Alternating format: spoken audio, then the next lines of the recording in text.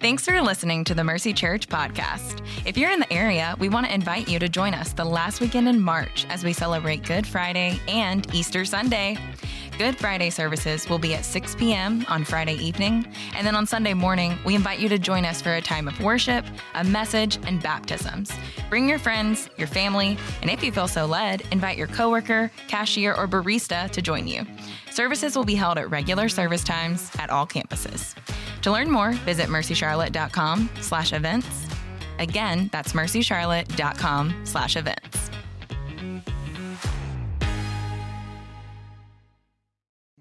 Well, I want to say good morning, Mercy family. Man, there is just a lot going on in our world, even in our local community right now. I mean, and big things too, right? COVID-19 remains the greatest battle of our generation, and the movement for justice for our minority brothers and sisters is important and long overdue. And the church has this message that speaks hope into both of these things, right? It speaks the hope that says you do not have to fear death because there is a hope beyond the grave. It looks at justice and it says, yes, we have an understanding of justice that comes from all people being made in the image of God and are equal in His eyes. It gives sight to where we are to go. But listen, here's what I've noticed. It kind of seems like collectively we are taking in more media coverage than we ever have before. Each one of us. And look, it's good for Christians to pay attention to our culture, right? A good missionary works hard to truly understand the people that they're living among. But if you aren't at the same time dropping an anchor deep into God and His Word, the waves of culture will throw you all over the place. You will be quicker to speak when you should be listening, and you'll be quicker to judge when you should love. So I want to ask you, Mercy family, to hunger right now more for Jesus than you do for the news. Anchor yourself into Him in the mornings. And if you're not meeting with Him in the mornings, I think now is the season to start that. Your soul needs a God who is sovereign over this cultural moment and who will strengthen you with grace and courage for you to walk through it. And I want to say, especially to you fathers, let me single you out on this day. Today, Father's Day isn't about gifts that your family gives to you, okay? It's about acknowledging your God-given calling to lead your family. For the sake of your spouse, your kids, sink the anchor of your home deep into God and His Word. So what are we going to do today? We are going to open God's Word today and seek to hear from Him. We're going to once again anchor our souls in Him. So let me pray for us, and then we'll get into it. God, our Father, I ask you simply, speak to us through your word this morning. Speak to us, Father. We're listening. Thank you for Christ that's given us access to you. Speak to us, we're listening. In Christ's name we pray. Amen. Amen. Colossians 3:20 says this: if you died with Christ to the elements of this world, why do you live as if you still belonged to the world? That's our question today. If you died with Christ to the elements of this world, why do you live as if you still belong to this world? This is the Apostle Paul's question to the Colossian church. And as we go through it today, I want you to think honestly about your answer. The theme of our series in this book of Colossians, if you're joining up with us, we've been walking through Colossians, and the theme of the whole series is simply moving forward. But a lot of Christians feel like their spiritual life is less one of progress and more something like a seesaw. Right? You know what I'm talking about? Where you're good with Jesus for a while, but then you slip back into some old habits, but then you come back to Him, you repent, you're good, and then you're back down again. And after a few years, you're basically back where you started. You just got some bumps and bruises from the ride. Y'all, our culture is crying out right now for something to hope in. It's always crying out, but the cry is a lot louder right now for a hope that can actually move us forward, a hope that there's a different day possible, maybe a different day coming. And we have that hope. We have it in the gospel, but so often that hope doesn't seem to translate into real change in our lives. Why would people outside the church put their hope in a gospel that doesn't seem to have power to change us? Why would they want to get on that seesaw? So y'all, to move forward, we're going to have to reckon with what Paul calls in that verse, the elements of this world. And when I say elements, listen, I don't want you to think of like some weird crystals from the cones of Dunshire or something like that, okay? Instead, I think almost more like a spiritual periodic table, all right? Like the elements that are building the foundational blocks of a world that has rejected God. Okay, these are things like vanity, lust, greed, pride, wrath, sloth.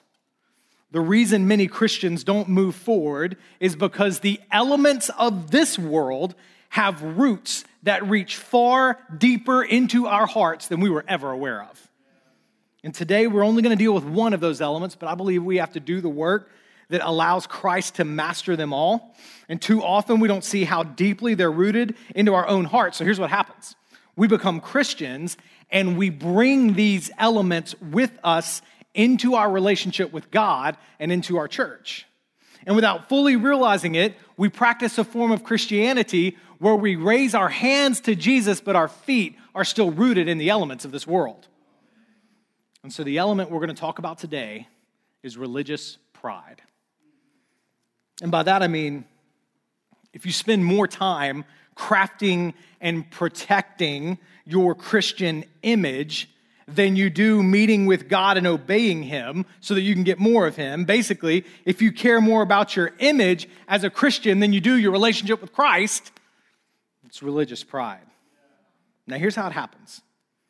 Here's the process of how this element finds its way into our Christian life. Before you were a Christian, you had to find ways to justify your personal worth, right? You had to find ways to validate yourself. Maybe you're watching this, you're not a Christian, and you're going through this process constantly, trying to figure out how to validate yourself. And the only way to do that is to compare yourself to others, right? Either others in your life or the others that are maybe in culture that you want to be like. And our culture only facilitates this because we have rating systems now for everything, right? Restaurants, podcasts. You can rate your dentist on Google, like great dentist, 4 stars. Would have been 5, but there was no prize box after it was done, right? I mean, everything. We compare everything. We compare our bodies. We compare our shopping carts, our cars, our shoes, our families, and it's exhausting to constantly try and measure up. It seems like sometimes it seems like more than we even want to be liked by a friend, we just want to get likes from strangers so that we can feel that dopamine hit that makes us feel worthy for just a minute.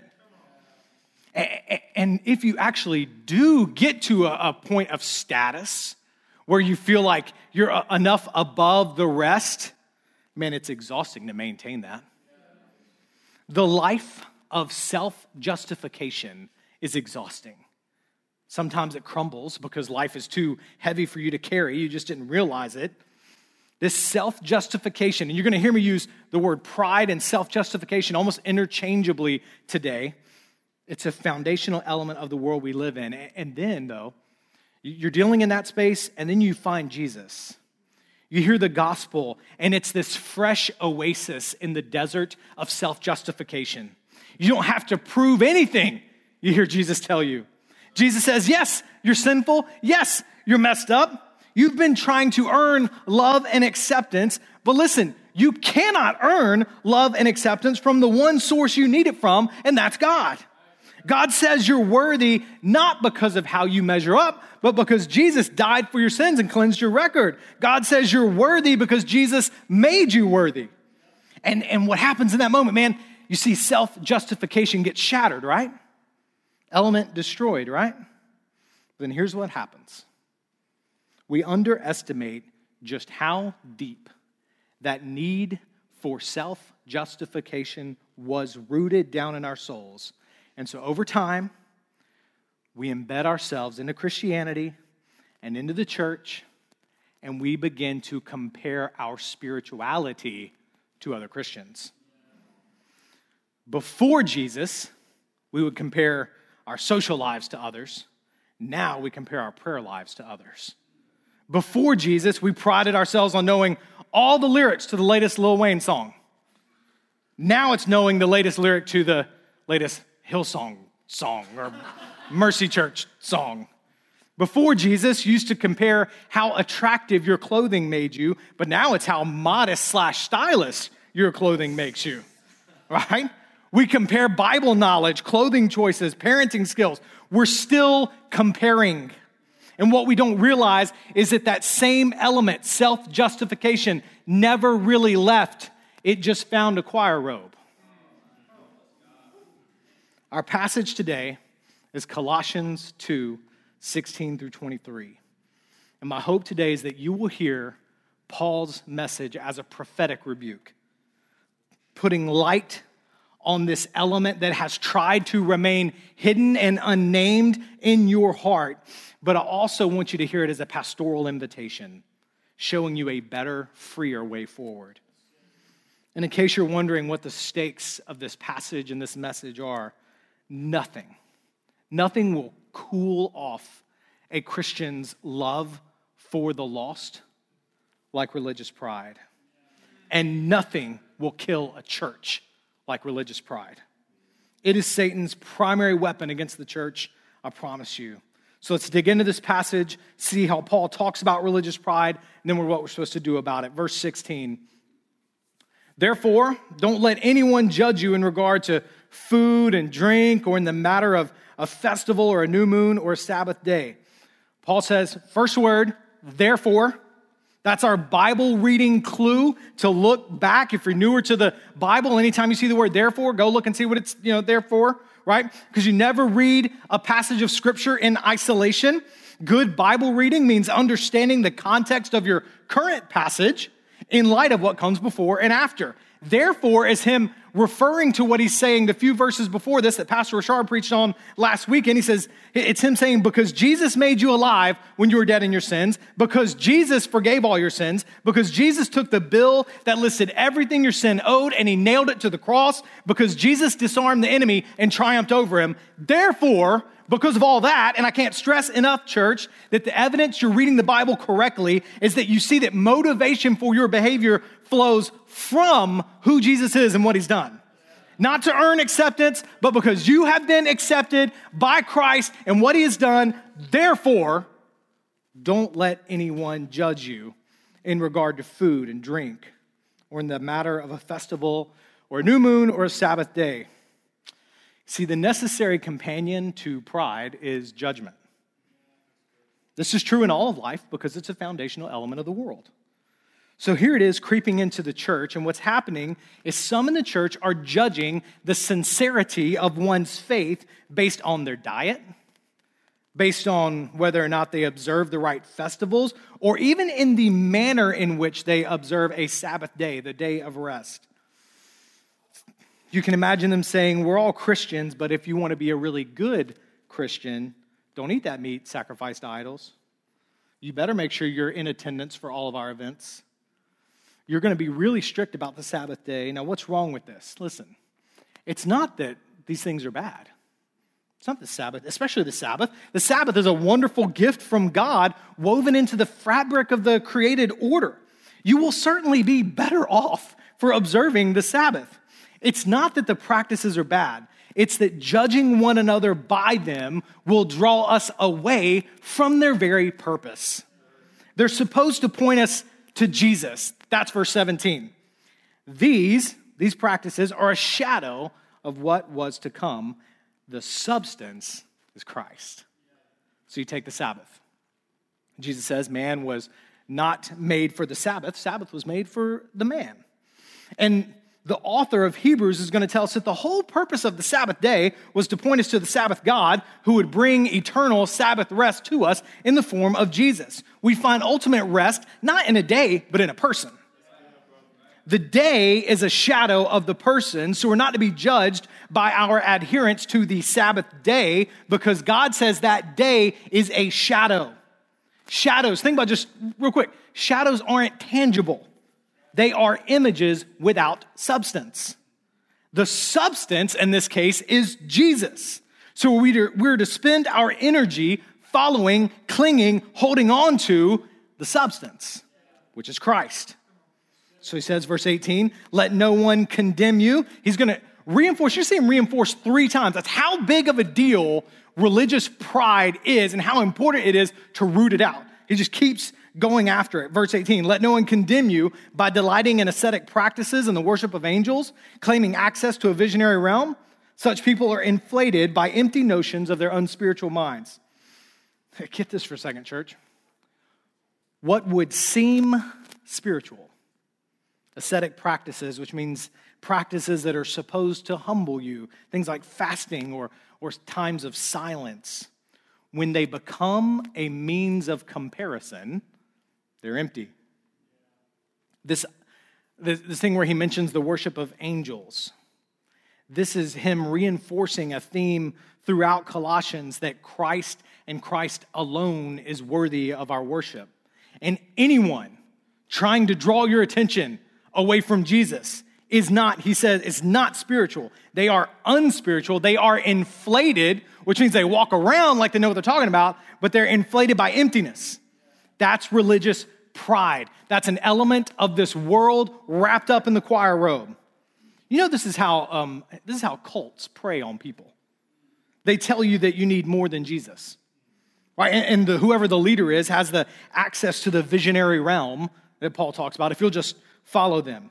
But it's empty, it's pride, and Paul knows religious pride is a very real threat to Christians. Otherwise, he wouldn't be spending his time talking about it.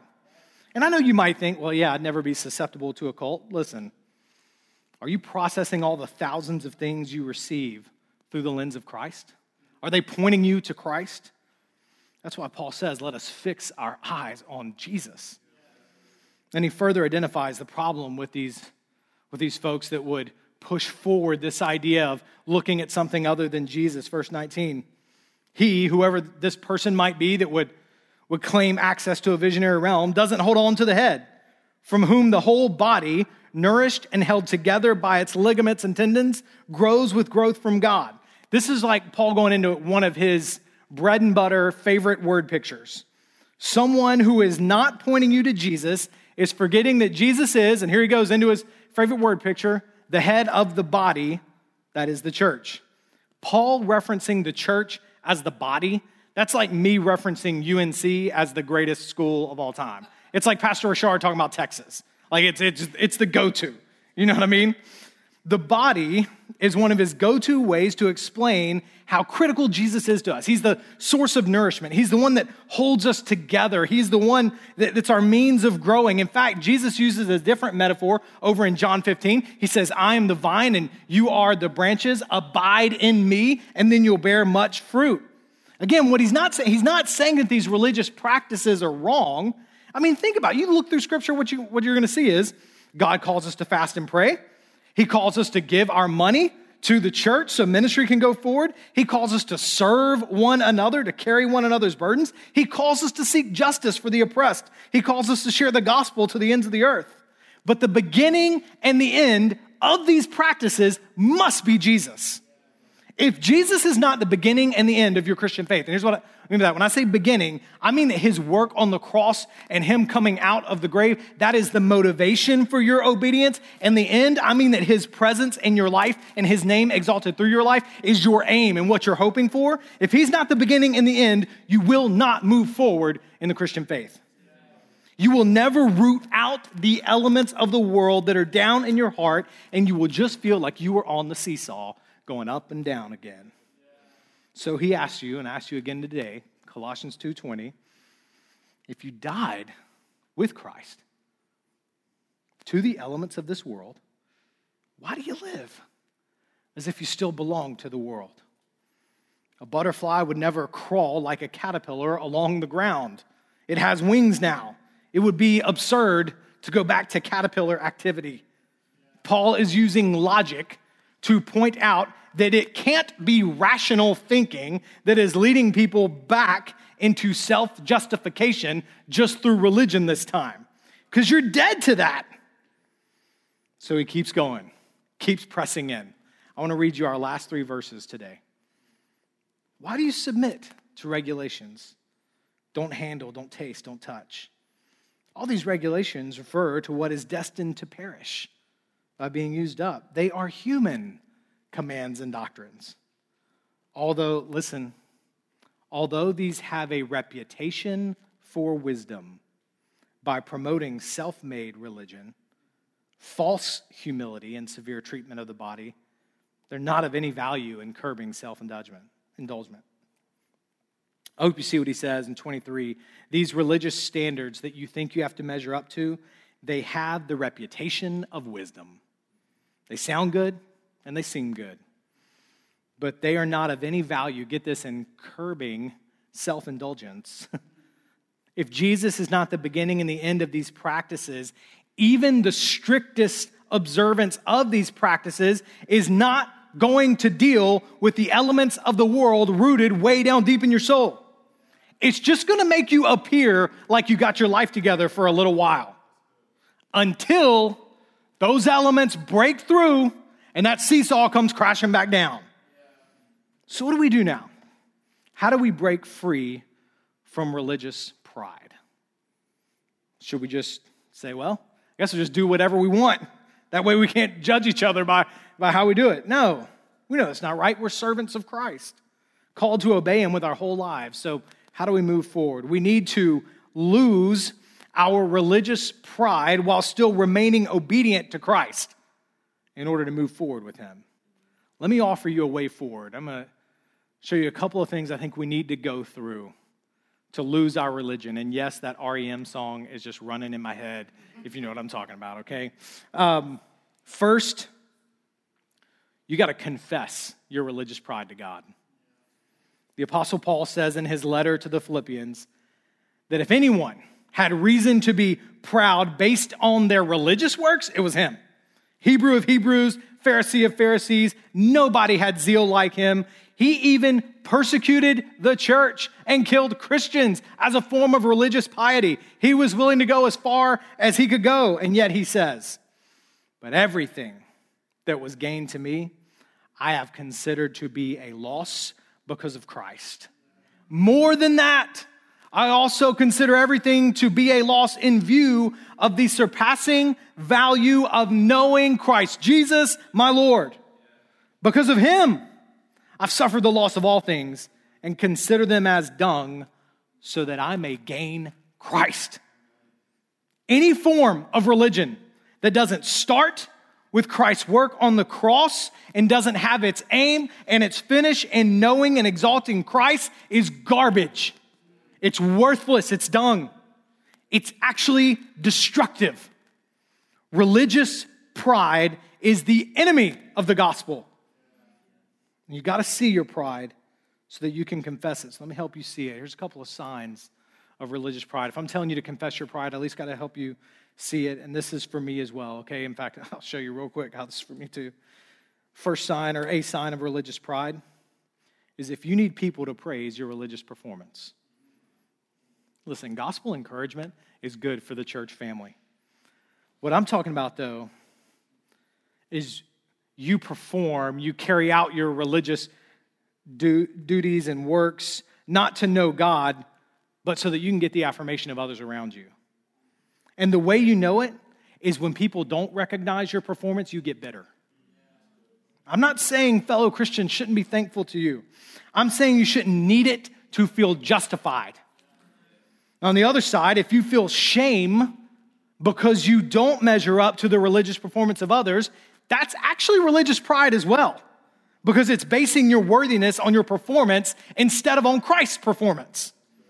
I'm just going to go ahead and say, pastors struggle with this one maybe more than anybody, especially with the rise of digital media, so that I can easily compare myself to other pastors.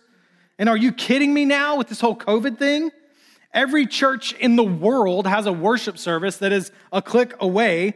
And we've got these little satanic view counts right up in the corner that you're seeing right now, probably, basically telling us second to second how we're performing. I could just ride the pride, shame seesaw all morning long. I'm telling you, if you feel that way anywhere, most of us do, you got to confess it. Because religious pride is an enemy of the gospel. But there's freedom in confession. Here's another sign. When your God-given passion becomes your religious pride. One of the most beautiful things in the body of Christ is how God gives each of us different giftings and different experiences that usually work together to form causes and areas of ministry that we're passionate about. Right? Like, I'm personally passionate about college ministry because the Lord did a great work in my life during my college years. I'm passionate about men's ministry because over my early adult years, the Lord used some men to do a great work in my life. And of course, I'm a man. That would make sense. But some of you, listen, God has placed a passion for women, for the unborn, for the oppressed, for students, for music, for hospitality, for refugees, for overseas missions. And praise God, we don't all have the same passion. Do you know how much we would miss out on if we all had the same passion? That would not be unity, that would be uniformity. I'm grateful that as Mercy grows, we're trying to do the hard work of growing more diverse in every way because we get to know more of God that way. But when your passion becomes a source of pride that you judge other Christians and even your church on, it becomes an enemy of the gospel. When you think, well, if they were really Christians, they would be as passionate as I am about this. Really? Really? Do you care as much about kids' ministry as you do about that thing? Because I could convince you our greatest calling is to our children. My point with that is, if your passion has become the measuring stick you use to judge others, instead of a way for you to gain more of Jesus and make more of him known, it's become a source of religious pride. You got to confess it because pride is an enemy of the gospel. But there's freedom in confession. I'll give you one more sign. If your public image is more important than your personal holiness, if you're more concerned with how other Christians see you than how God sees you, you're still living according to the elements of this world. And this one may be the greatest enemy of all in the Southern American church. Maybe you've been in church a long time. You've gotten a little too good at putting on the church face. Maybe you could pass any membership test we could throw at you. You could crush the Bible trivia quiz, right? We don't actually have one of those, but I'm saying, if we had it, you could kill it, right? You know how to say all the right things, and you might even be able to become a leader in the church because you're so good at religious performance. But if your public image is not an overflow of your personal closeness to God, you are living according to the elements of this world. And Christ talks about this in Matthew 23. He says, woe to you. Woe to you, scribes and Pharisees, you hypocrites. You are like whitewashed tombs, which appear beautiful on the outside, but inside are full of the bones of the dead and every kind of impurity. In the same way, on the outside, you seem righteous to people, but on the inside, you're full of hypocrisy and lawlessness. So to put it bluntly, again, if you spend more time crafting and honing and protecting your Christian image than you do meeting with God and obeying him so that you can get more of him and so that you can make him known among the people in your life, that's religious pride. And you got to confess it. Because religious pride is an enemy of the gospel. But there's freedom in confession. That's the great hope here. All of us deal with this. This is not judgment from someone that's got it right. In fact, I'm going to talk about this. Here's a couple of tangible action steps. You see these signs? Let's talk about some action steps. After confessing it to God, you got to move forward. Assess where religious pride is motivating your actions. That's between you and the Lord as you confess. But then listen, the next thing to do, confess to a brother or sister in Christ. I don't want to skip this one here because as you work through this exercise, this is going to be your soul work for the week. All right, remember I told you early on in this series, if you were with us, that we'd have homework each week, but I don't want to call it homework because all work is from home right now. So we'll call this soul work. And your soul work is simply this. I want you to assess and confess. All right, assess where pride has taken up residence inside of your faith and your heart, and then confess it. Confess it to God and confess it to a brother or sister, and just ask them to pray for you, to ask you about it in a week, to follow up. Let's fight this thing together. There's something very powerful about pulling the monster out from under the bed and naming it. It loses its power. That's what confession is. Let's stop there, though. Let's talk about where we go from there. I want to share with you the verse that we're actually going to open next week with. Remember, this is all one letter, right? We're talking about context just a minute ago. So we read today's section in light of what comes before and after. Here's Colossians 3:1. If you have been raised with Christ. A couple of verses ago, he said, if you died with Christ, if you've been raised with Christ, seek the things above, where Christ is, seated at the right hand of God. If you have died with Christ, verse 20 speaks to the power of the cross, which wiped your record clean. Now he speaks to the power of the resurrection. We share in his resurrection. The whole message of the gospel is that you have new life. You died like Christ died, but then he made you a new creation. He brought you, as the psalmist says, up from the pit. He turned your heart of stone into a heart of flesh. He breathed life into the valley of dry bones. The power of the resurrection is that you are free from the elements of this world. These elements, they are powerful, but they are inferior, cheap imposters compared to the power and glory of God. So moving forward, set your mind on Christ. Put on the full armor of God in Ephesians 6, made available to you in Christ. You know, I think about, I've been reflecting some over the course of this season. Maybe the most important sermon series I've ever preached here was actually this series I didn't really think would be that, but it's kind of become earlier this year called Pray 20. Because if you will set your mind on God, if you will commune with him for 20 minutes every day, the elements of this world will start to seem far less attractive to you. I'm not saying it won't be a battle. I'm just saying maybe finally you'll see Christ for who he really is and you'll let him do the fighting for you. Look to Christ. Abide in Christ. The best thing for you right now is to become desperately needy before God. Cling to him. Run to him. Refuse to leave the throne of grace. Listen, for those of you tuning in who are not Christians, I want you to see this is who we are. We're not religious elites. In fact, we are easily deceived beggars with nothing to bring, but we've been invited by God to a banquet. And the invitation is open to all who will receive it. If you hear this today and you hear, man, I've fallen short in some places, I can see where I've been letting pride win, and you start to feel that shame come on you, listen, that is the enemy just flipping religious pride to the other side of the coin. All right, I want you to just push against that. I want you to acknowledge that for what it is, and I want you to hear, just like the father said to the prodigal, welcome home, son, welcome home, daughter. He does not judge you.